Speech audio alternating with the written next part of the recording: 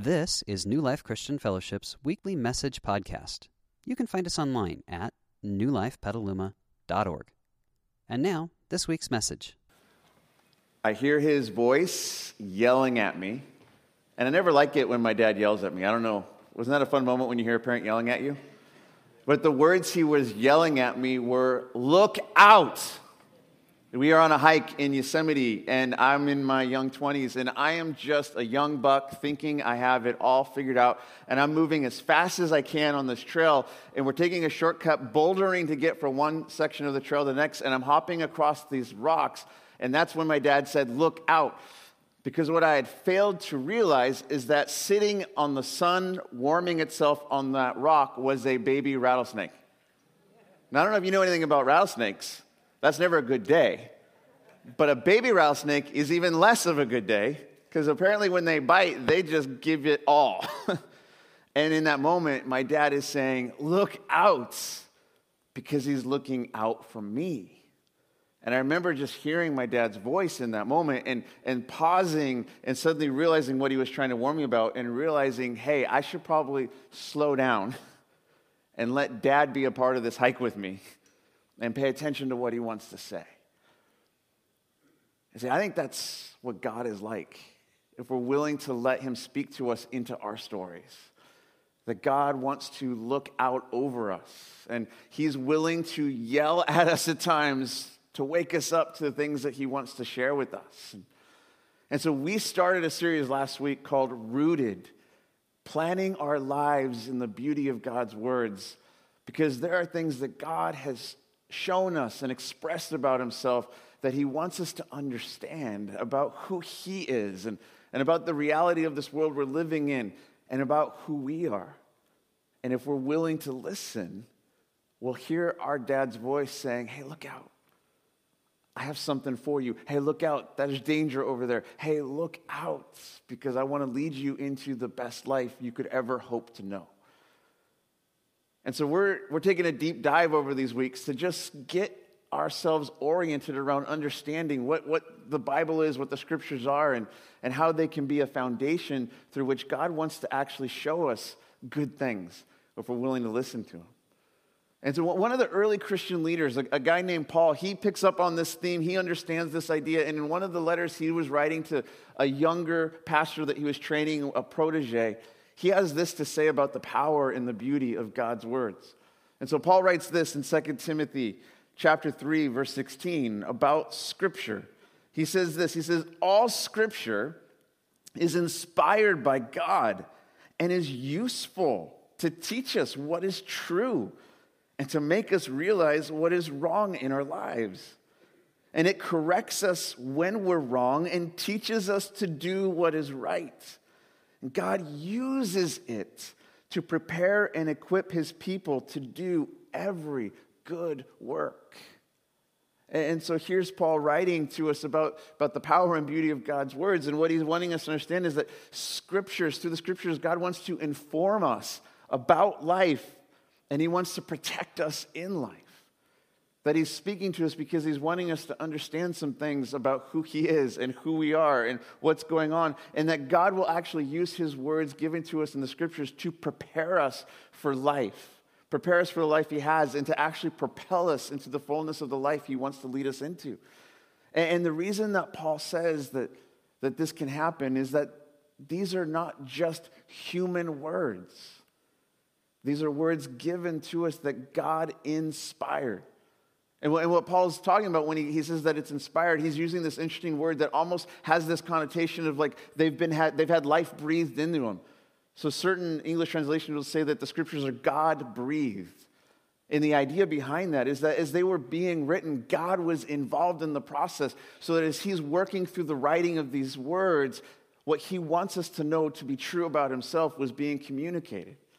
And it's just thinking, well, how does that work? Like, don't really know. I wasn't there when God did it, but I know that God can do things that are beyond us. And so what the implication of what Paul is saying is that, hey, these words that we have, they're not just human words. They're words that God gave us through humans to know God's heart for us. Which means that if these are actually God's words to us, there's a world of difference between the scriptures being inspiring to us and inspired for us. And what I would mean by that is like when you read through the scriptures, I don't know if you've ever spent time in them or not, or looked at something and you just saw something that kind of moved you and you're like, I'm kind of inspired by that. Like whether you're talking about any kind of literature, have you ever read something that just inspired you? Like if you were about a Hallmark card, probably. Or you were just like, I don't know what to say. I like what they said, so right? But like when something's inspiring to you, if all scripture is something that's inspiring to us, then there will be times that we may be moved by it. But that doesn't mean we'll actually be transformed because of it.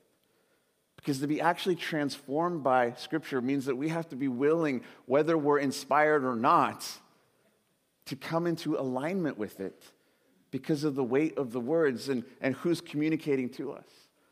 See, when we begin to embrace this idea that this is more than just inspiring, but it's actually inspired by God, there's potential for God to use His Scriptures to transform our lives.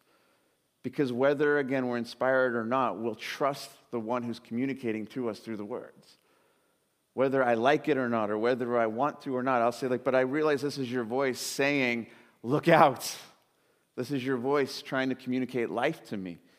And when that happens, when we trust that, then God will use His words to transform our lives. Like God will actually use Scripture to speak to us about reality. God will use the Scriptures to speak to us about what is true and good. And God will use the Scriptures to speak to us to help protect us and even correct us if we're off on things. Like, I don't know if you've ever been off on life perspectives or whatever.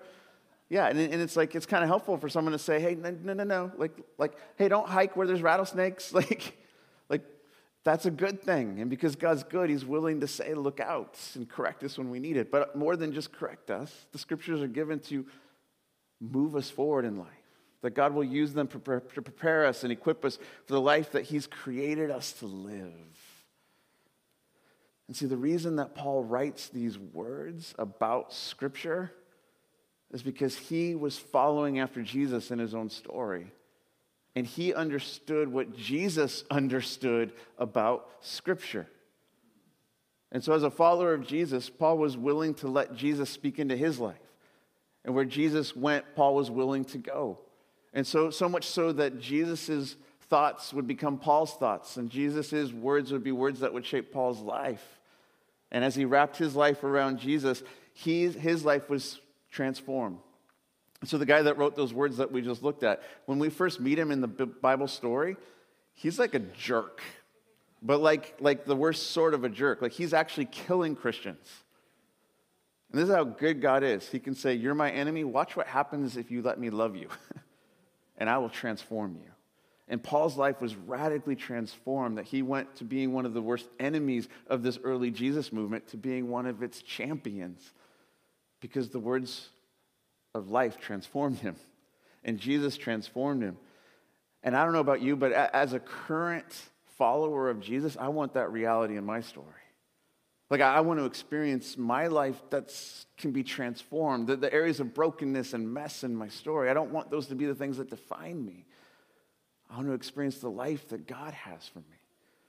And so that's why I look to Jesus to lead me in my story, because I know I'm a man who needs help. It's not like I came to Jesus and said, looks like you could use some help with that. Here I come.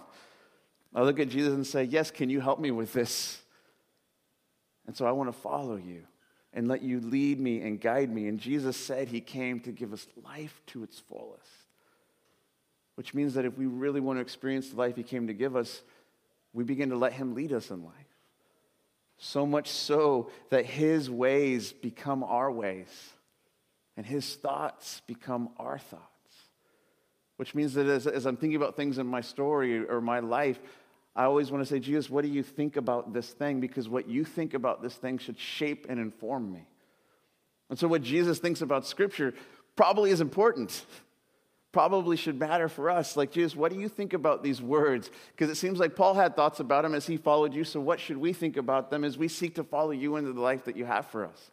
And the cool thing about Jesus is if you look at His life, you begin to discover what He thought and believed. And so we get a glimpse of what Jesus thought about the Scriptures in this epic showdown we see in His story. And one of the stories of his life, written by a guy named Matthew, he records this story of encounter that Jesus has before he kind of starts his public ministry, before he kind of goes, like his IPO launches and people can invest in him or not. Jesus has some preparation moments, and we're told that he was led into this moment so that he could be prepared. And so we see this story, and in this story that we're about to see, we're going to see what Jesus thinks about Scripture and how he engages in this epic showdown. And so this is what Matthew records for us. And so what I want to do is walk through this with an eye to say, Jesus, what is your view of Scripture? How does it weigh into this scenario? There's more than just that. We'll see some other things too, but this is pretty amazing to watch what Jesus does here. And so this is what we read in Matthew 4. We're told that then Jesus was led by the Spirit. So the Holy Spirit of God was leading him in his life. So he was led by the Spirit into the wilderness to be tempted there by the devil. For 40 days and 40 nights he fasted and became hungry. And so just a couple of things as we get started. This is not an accident what's about to happen. Like this is on purpose for a purpose. Because here in this moment is he's being prepared to step into the role that God called him to play. He's about to face the test that our first parents failed, the test that broke us as a human race. The garden story that we see, the first people, Adam and Eve, they were tested by the deceiver and they failed the test and everything broke because of that. And so now here's Jesus stepping into his time. He's going to face the same test of temptation and he's going to pass it, and it's really good. We're going to see this. Spoiler alert. But the other thing to recognize is that he's going to contend with Satan, with the devil. And if we're kind of in this modern frame of mind, like, oh, the devil's not really real, that's just maybe an allegory about broken things in this world, all I would say to you is if that's what you think, then who on earth is Jesus debating with? It seems as if Jesus is having a real conversation with a real person, and they're going at it. And so it's like, well, I don't think Jesus is an allegory, so I think that maybe perhaps there's a foe in this world that's out to get us, and Jesus is going to contend with him. And what we're going to see in this moment is that the devil, Satan's going to come after Jesus by trying to trick him and deceive him because he's using his favorite tactic, which is lying. And the way that Satan tries to take us out of the game is by lying to us about life and reality. And he will always twist the truth just enough to make it seem like maybe it makes sense, which is why Jesus calls him the father of lies. And so here's Jesus getting ready to step into the octagon. The human race versus Satan, UFC number 2. Satan won the first fight. Now Jesus, on our behalf, is stepping in to say, let's go, bro. I'm about to set some people free, so you want to come at me? Come at me. And we're going to watch this 3-round fight between Jesus and Satan. So if you don't like violence, don't watch the UFC. There's not going to be a physical fight. This is going to be a fight for truth.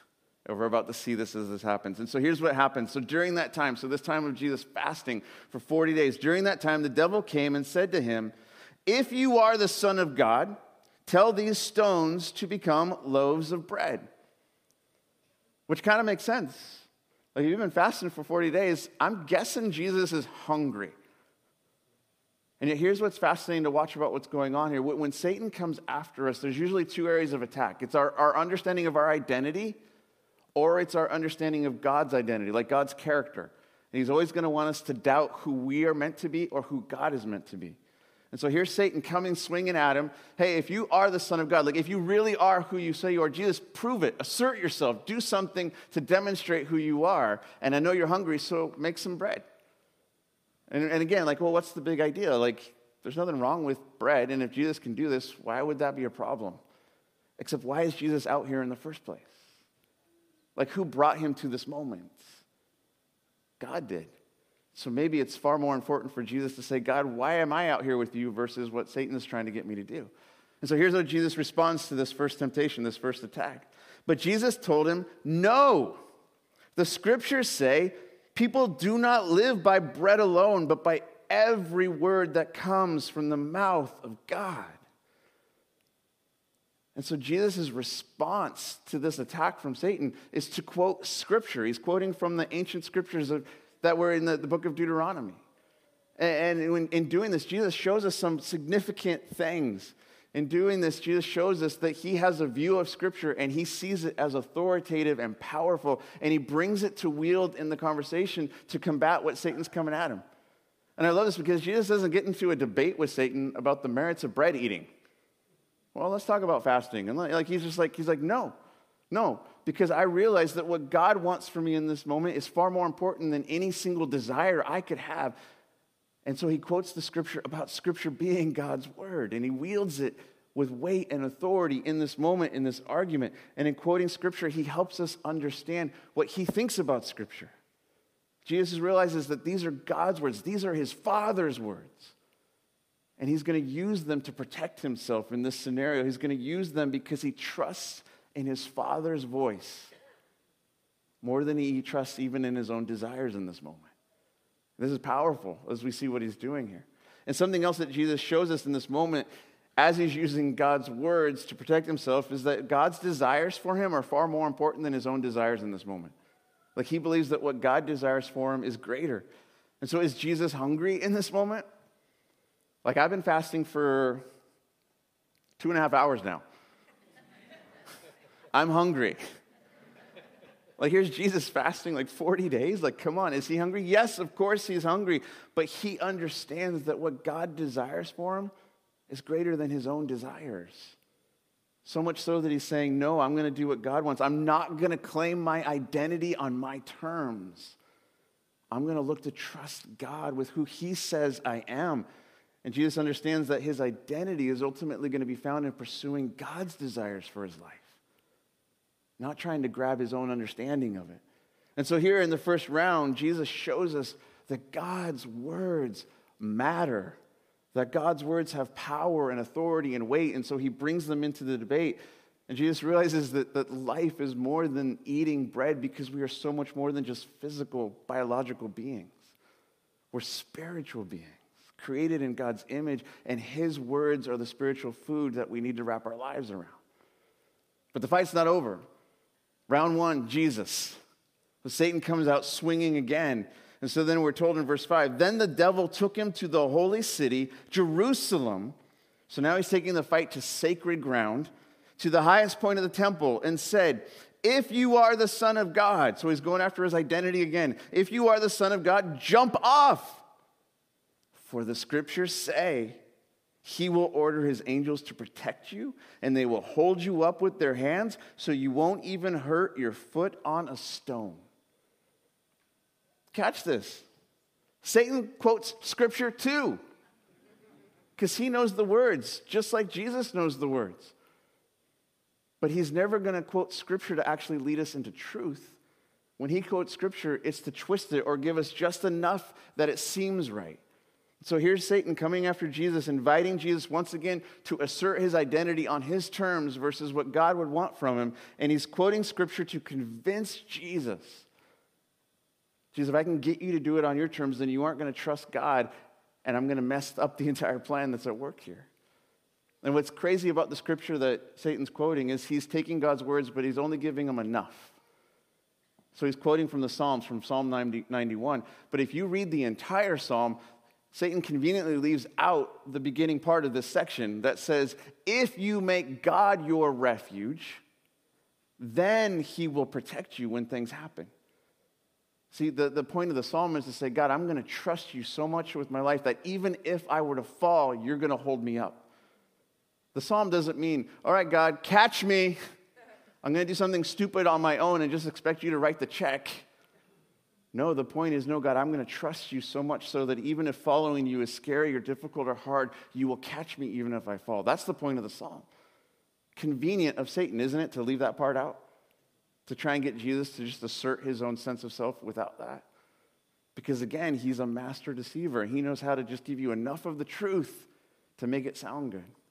It's kind of like if you've ever played Two Truths and a Lie. Have you ever played that game with your friends? Like the goal of the game, Two Truths and a Lie, like if we were playing that, I would tell you 3 things about myself. 2 of them are true and 1 is a lie, and then you have to just guess which one it is. Do you know what the key is to deceiving someone? Lace the truth, or lace the lie with enough truth that it sounds good. Because if I can give you just enough, you'll buy the lie. And see, that's what Satan does. That's why it's so important that Jesus is taking this test that we failed and wanting to win it on our behalf. Because the first time we faced this test as a human race, we failed horribly. You go to the Genesis story, Genesis 3, and you see this moment where the deceiver enters the story and he's getting them to do the one thing God said not to do. So we're told that in the beginning that God made us. He breathed his breath of life in us. Like male and female, he created us so that we could be like him in this world. And then he said, here's one thing I don't want for you. This tree that somehow represented the knowledge of good and evil. God's like, I don't want you to do that. You're free to do everything else, not this one thing. And we're like, you're so mean, God, holding out on us. And yet the reason God didn't want that for us is because there's a world of difference understanding good and evil and experiencing it. Like if you've experienced evil in your story, someone has wronged you, you know how ugly that is. If you've experienced evil in your story because you've done the evil, you know how damaging that is. And so here's God, I don't want that for you. So just trust me that I'm good enough. And so now when the deceiver enters the story in Genesis 3, he comes and he begins to twist the truth of what God had said. Hey, did God really say you're going to die if you eat of this? Like he's contradicting God. And we're told that the woman, that Eve says, like, well, yeah, we're not even supposed to touch it. Like it's weird how they already added to the rule. Like we love to do that, don't we? And so then he says, no, you're not going to die. God knows that if you eat it, you'll become like him, knowing good and evil. And here's the tragedy about that lie. They already were like him. They were created in his image. But somehow they believed that God wasn't enough, that God was holding out on them. So Satan's lie got them to doubt God's goodness. And our first parents broke everything. And so here's Satan coming after Jesus, trying to get him to make the same mistake. And I love that Jesus goes to bat for us to rescue us from our brokenness and our mistakes. And so what's Jesus' response? Well, let's debate the Psalms and see if they speak, authoritatively about the truth of who God is. No, look at what he says. Jesus responded, the scriptures also say you must not test the Lord your God. He's like, no, I'm not going to do that. I'm going to trust God. I'm not going to assert myself on my terms or try to walk away from God. I'm going to trust God with who he says I am, and I'm going to follow after him. See, because when we look to God and trust him with ourselves, that's when God begins to protect us, because we're walking in him as our refuge. And here's what Jesus understands. These are my Father's words, and I'm going to use them to guard my life and protect me from the lies that you're swinging at me. So round 2 goes to Jesus. But Satan's not done, and so he comes after him again one more time. So next, the devil took him to the peak of a very high mountain and showed him all the kingdoms of the world and their glory. And he says, I will give it all to you, he said, if you will kneel down and worship me. Which in that moment, you got to think, if you're Jesus, that sounds a lot better than the path that I'm being called to walk. The path that will require me to give myself up as an offering for the brokenness of this world, to embrace the death of the human race so that they can have life. And here's what Satan is doing. He's offering Jesus a shortcut. Here's a shortcut to your destiny. All you have to do is not trust God and trust me instead. And this is amazing that I look at this moment and I think, Jesus, honestly, if I was in that spot, I think the human race would be screwed. Because I would take the easy route. Thank you that you went to bat for me, that you stood up to this test on my behalf and you didn't cave or give in. And Jesus' response is this: get out of here, Satan, Jesus told him. For the scriptures say you must worship the Lord your God and serve him only. And once again, Jesus is quoting scripture as something authoritative with weight, so it will guard him and protect him in this moment. And I love what we see here, because Jesus is helping us understand not just the importance of scripture as God's words, but to realize that any shortcut that leads us away from God is not a shortcut. It's a dead end. And here's Jesus saying, like, no, as attractive as this offer is, goodbye. I'm going to trust God. And Jesus wins round 3, and we're told that the devil went away, and then angels came and took care of him. And here's Jesus stepping into the octagon on our behalf, facing the test that we failed. And Satan tries to take him down 3 times. And each time his response is, no, it is written. No, this is what God has said. God has spoken. I trust these words. And Jesus wins the fight by using the scriptures because he knew whose words these were. These were his Father's words. And he trusted his Father's voice to lead him and guard him in his life. And it's so incredible when we see that for Jesus, the scriptures had weight because he knew who was speaking. They had power because he trusted that they were from God. And as he embraced them, he stepped into his life, following after what God wanted for him. And that same thing can be true for us. See, Jesus used the scriptures to protect him as he was walking through life, to protect him from the lies of the enemy. He used the scriptures to propel him into the fullness of life that God was wanting to lead him into. And because he embraced them, he sets the example for us as we follow after him. Okay, then help me to have that same understanding that these are God's good words given to guide and guard me in life and to protect me when the enemy comes after me, to trust my Father's voice, that he's saying, look out. I have something really good for you if you will lean in and let me lead you. Which is why Paul writes the words that he writes as a follower of Jesus to another follower of Jesus so that the followers of Jesus would know that we can trust Dad's words. Which is why Paul writes, all scripture is inspired by God and is useful to teach us what is true and make us realize what is wrong in our lives. And that word useful seems like such a light word, but that's a powerful word. It's a powerful word, like being trained to be a black belt and you get jumped in the dark alley at night. That's useful. Or like being trapped out in the wilderness and you have survival skills like Bear Grylls. That's useful. Or being diagnosed with a sickness that could take you out and the doctor comes in with the cure. That's useful.